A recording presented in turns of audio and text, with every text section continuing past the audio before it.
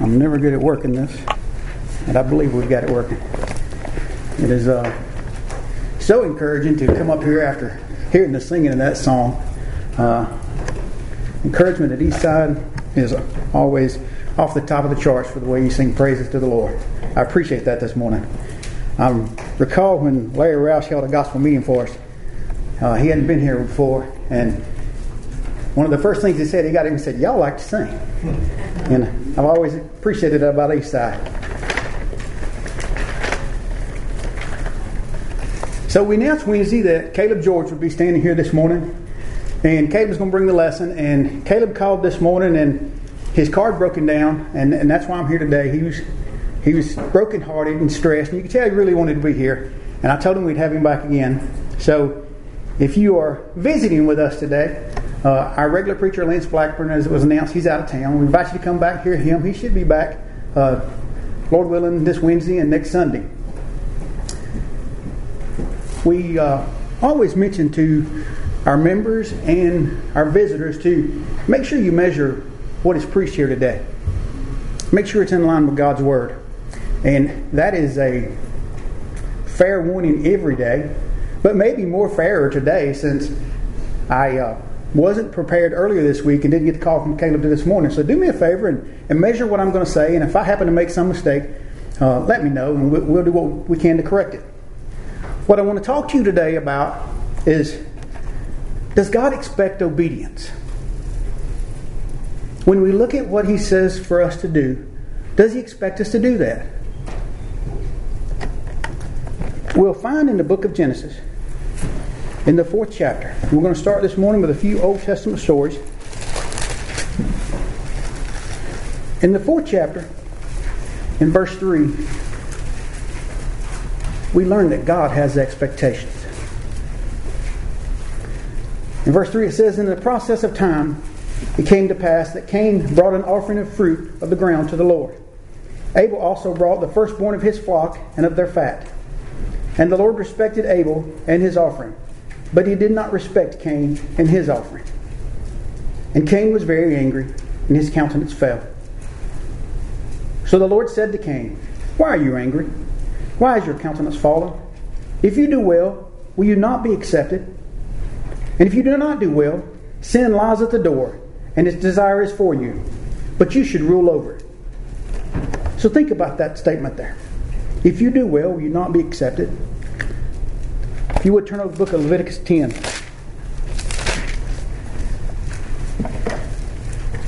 So many times in the world, people want to make every excuse why they don't need to do what the Bible says. And sometimes I hear things like, "Well, it doesn't say not to." And I want you to think about that statement as we read Leviticus 10, verses 1 and 2. "Now Nadab and Abihu, the sons of Aaron, took their respective fire pans, and after putting fire in them, placed incense on them, and offered strange fire before the Lord, which He had not commanded them. And the fire came out from the presence of the Lord and consumed them, and they died before the Lord. Then Moses said to Aaron, 'It is what the Lord spoke, saying, By those who come near me, I will be treated as holy, and before all people I will be honored.'" I know you've heard it too. I know you've heard people say, "Well, it doesn't say not to." When you hear that, think about Nadab and Abihu. And think about when we read, which He had not commanded them. So, when it doesn't say not to, that's not really a good answer. Turn over to 1 Chronicles.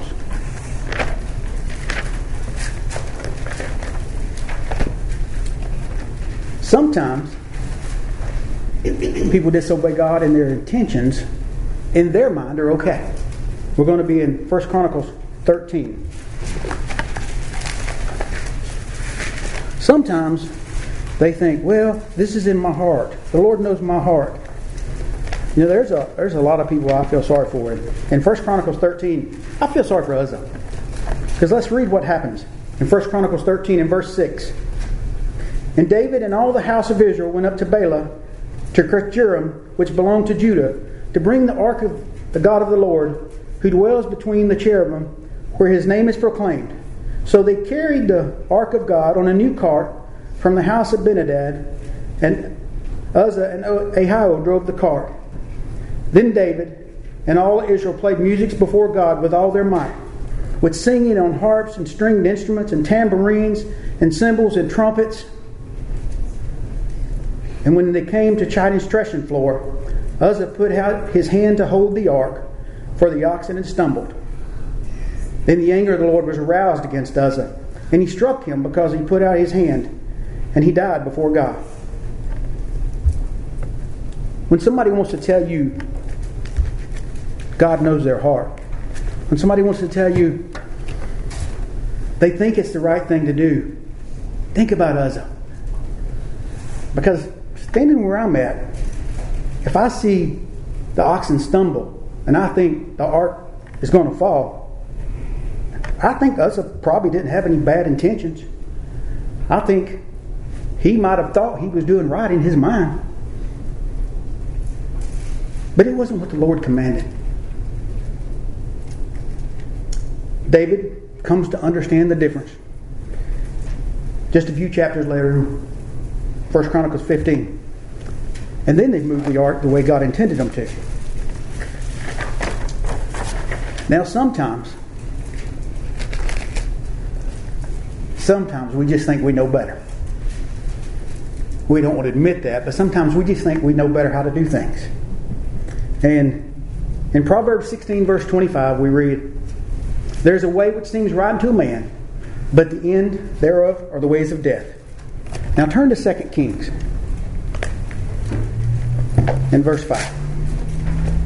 And we're going to read a few verses on Naaman.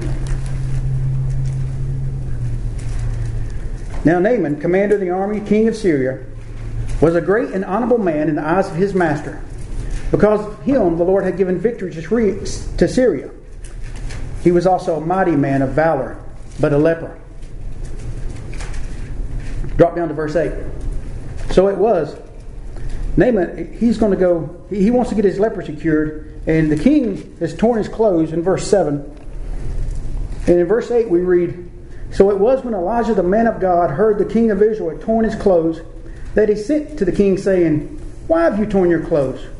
Please let him come to me, and he shall know that there is a prophet in Israel.' Then Naaman went out with his horses and chariot and stood at the door of Elijah.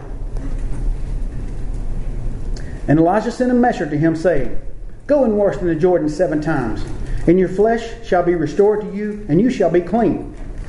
But Naaman became furious, and he went away and said, 'Indeed, I said to myself, he will surely..." Now think what I just read.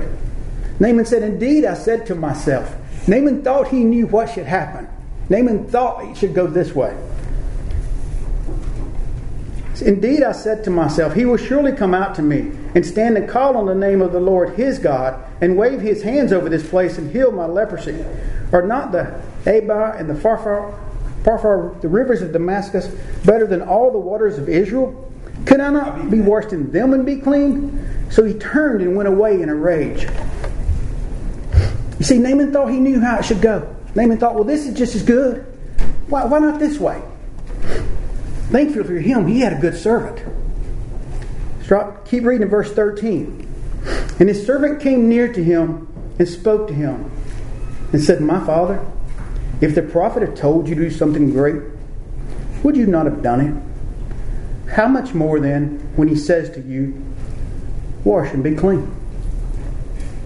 So he went down and dipped 7 times in the Jordan, according to the saying of the man of God, and the flesh was restored like that of the flesh of a little child, and he was clean."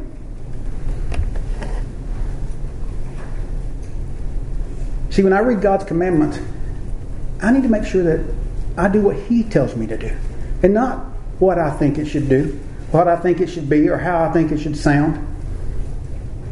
Now, some people may say, well, these are Old Testament stories. We're under the covenant of grace and mercy now. So let's turn to the New Testament and look and see if God still expects obedience from us. We'll turn to 1 Corinthians.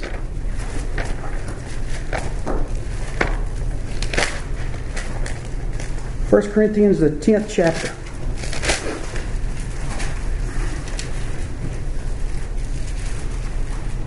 We're going to start in verse 1.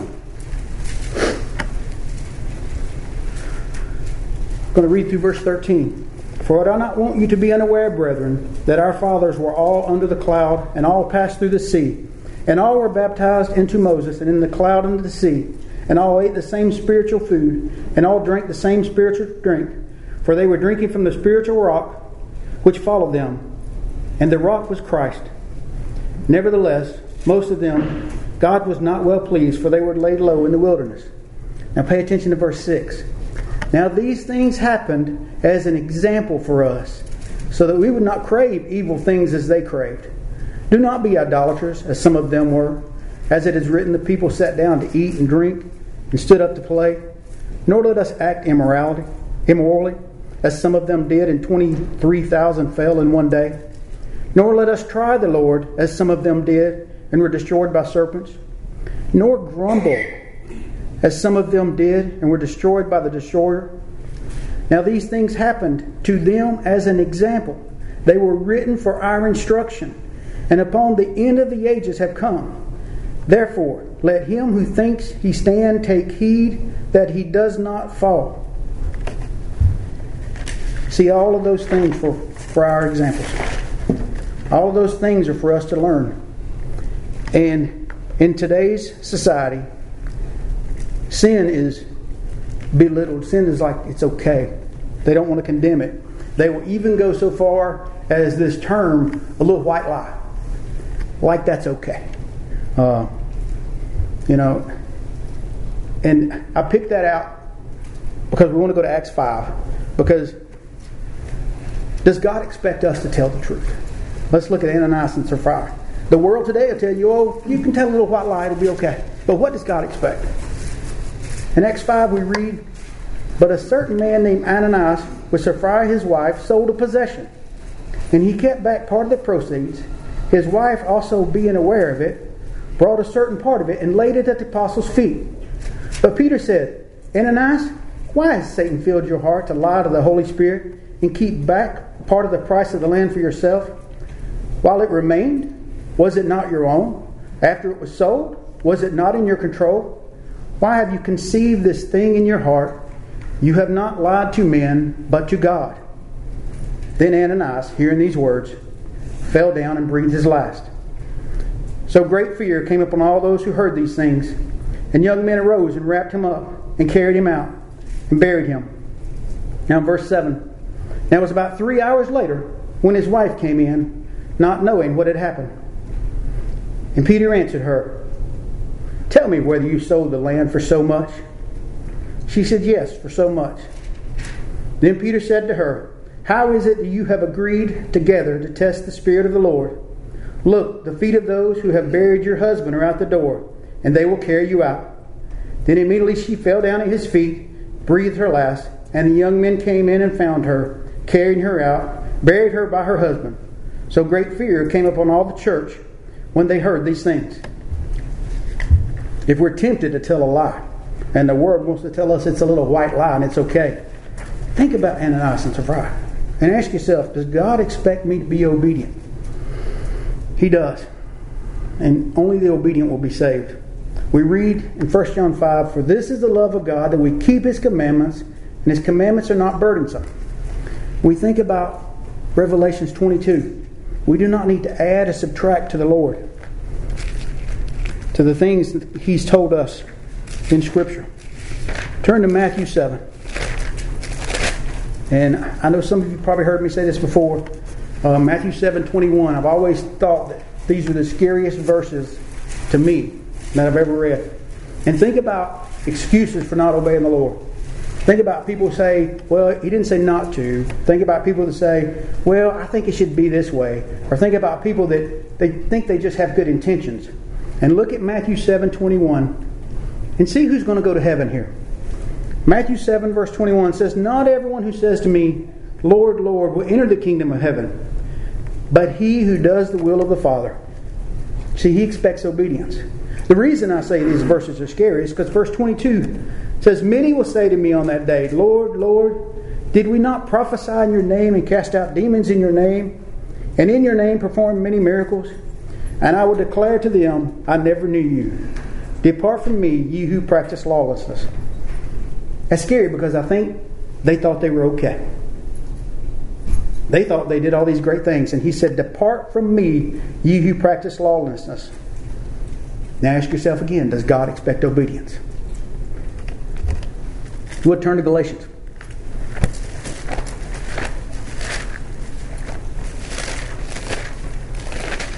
Galatians, the first chapter.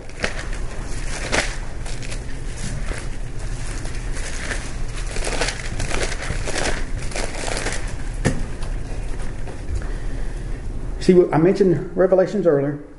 We see here in Galatians that change is not allowed. You and I don't have the authority to change what God said. We pick up in verse 6. It says, I am amazed that you are so quickly deserting him who called you by the grace of Christ for a different gospel, which is not another. Only there are some who are disturbing you and want to distort the gospel of Christ. But if we or an angel from heaven should preach to you a gospel contrary to what we have preached to you, he's to be accursed. And we have said before, and I say it again, if any man is preaching you a gospel contrary to what is received, to what you received, he is to be accursed. We can't change it. 2 John verse 9 reads, whoever transgresses and does not abide in the doctrine of Christ does not have God. He who abides in the doctrine of Christ has both the Father and the Son. If anyone comes to you and does not bring this doctrine, do not receive him in your house, nor greet him. For he who greets him shares his evil deeds.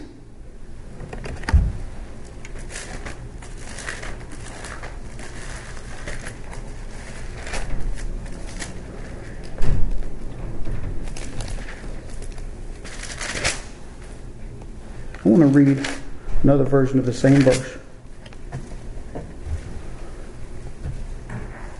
2 John 9, whoever transgresses and does not abide in this doctrine, not add to, not take away, Revelations.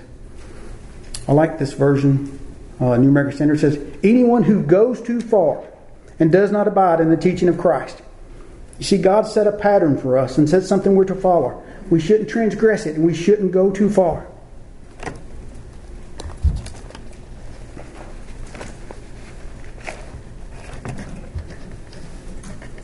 When I think about the plan of salvation, I think about Naaman a lot. Because when we teach people in the world that they need to hear the gospel, that they need to believe that Jesus, the Son of God, died for remission of their sins, they need to repent of their sins. And we read verses like 2 Peter 3:9 where it says, the Lord is not slack concerning his promise, as some count slackness, but is long-suffering towards us, not willing that any should perish, but that all should come to repentance. When we think about teaching them on repentance, and confessing that Jesus, the Son of God, died for their sins, and we get to baptism, to me it always seems like the story of Naaman comes into my head, because they always want to discount that. They always want to say why. They always think they have a way. Remember, we're not to add to, we're not to take away. Mark 16:16. He who believed and has been baptized shall be saved, but he who has not believed shall be condemned.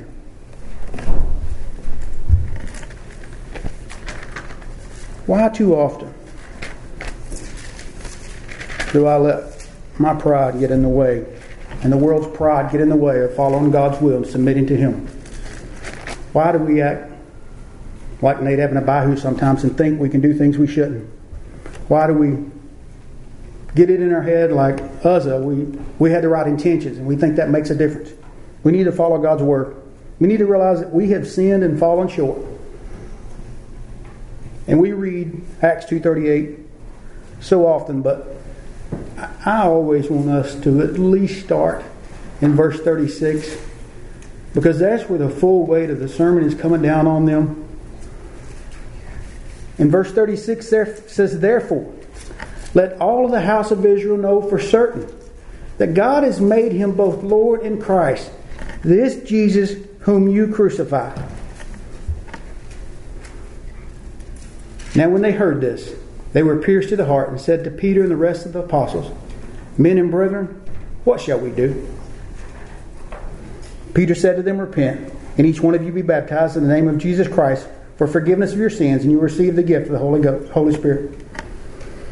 Romans 3:23, For all have sinned and fall short of the glory of God. I hope when I read that, I remember Acts 2:36. I hope when I read that, my heart's pricked like they were in verse 37. Hopefully I read that I want to turn and serve the Lord. I hope you do. I hope you understand that God expects obedience. It's not about me. It's not about what I think it should be. It's not about my attitude or it is about my attitude in serving the Lord, but it's not about what I think should be right. It's about what did God tell me to do. If you're here this morning, if you would pick up your songbooks. If you're here this morning, ask yourself, God has set a standard for you. God has told you what He's expecting. Are you walking in light? Are you trying your best to serve Him every day? And if you're stumbling, we'll pray for you. We'll pray with you. And if you need repentance, turn from that. If you're here today, and maybe you've made excuses for not